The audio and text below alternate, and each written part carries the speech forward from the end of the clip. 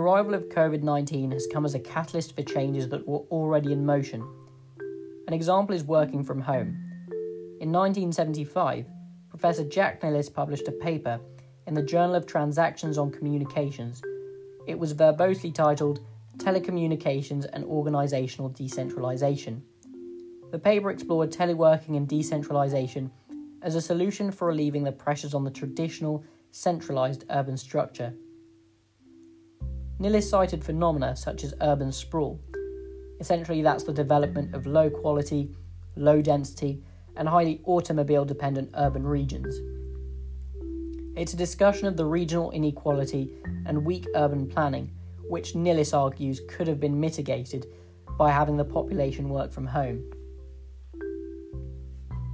A year later, Nilles corroborated his earlier arguments with three of his colleagues from the University of South Carolina in the Journal of Systems, Man and Cybernetics, where he again looked at telecommuting as a solution, but this time as an alternative to urban transportation congestion.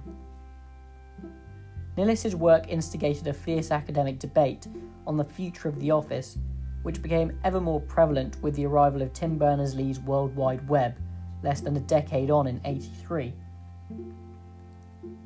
5 years on from the official ushering in of the internet, there were 2.5 million telecommuters in the United States alone, roughly 2% of the total workforce.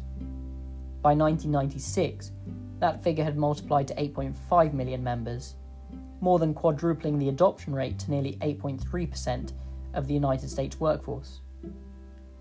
The data came from a 1997 study by Patricia Mokhtarian, who was a prominent author in the field, Ilan Salomon, who has before written about the detrimental impact on working from home, and two other established professors. The most recent figures from the United States Office of Personnel Management suggest that telework participation is in excess of 20% of the entire US workforce. COVID-19 has been a phenomenal practical experiment in the feasibility of home working, and the message from corporate leaders is that employees can be equally or even more productive working from home. Whilst this of course varies between sectors and specific roles, this has underpinned the validity of adopting a more flexible approach to mobile working. Indeed, several firms, namely Twitter, have already announced a longer-term commitment to empowering home-based working.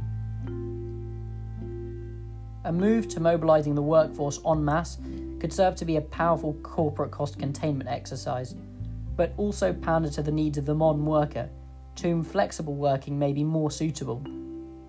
Their lives have understandably evolved over time. The move could also support the pan-continental goal of reducing GHG emissions. The businesses that can and have begun to pivot their models will be able to gain the most from this structural tailwind.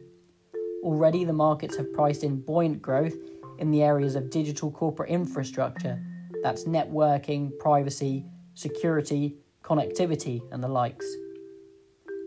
Conversely, valuations such as SoftBank's revelation of WeWork's most recent appraisal and the historical suspension of M&G's property fund foreshadow the future for commercial real estate, where lease terms are continuously undergoing downward pressure. I'd like to refer back to Nilles' evaluation, as mobile working could be a solution for reducing regional imbalances and wealth inequality. The change could provoke the younger workforce to move outside of saturated capitals and render home ownership more feasible for many, as homes outside of key economic centres tend to be cheaper. The improvement in savings from the reduced cost of living would also be a net contributor. This is topical, especially as academics point to the waning in entrepreneurship amongst the UK's generations X, Y and Z, and highlight the role of home equity as collateral and a facilitator of entrepreneurship. Less of a social pressure on small businesses to host employees in a central office could also support businesses as they scale. Geographical mobility, for those who previously weren't able to take up jobs in economic capitals, will be another significant economic advantage. Jobs will become more accessible, and employment will become more competitive. In theory, this should support the efficient allocation of human capital. This is just one perspective on how COVID may ignite a social revolution and restructure civic life.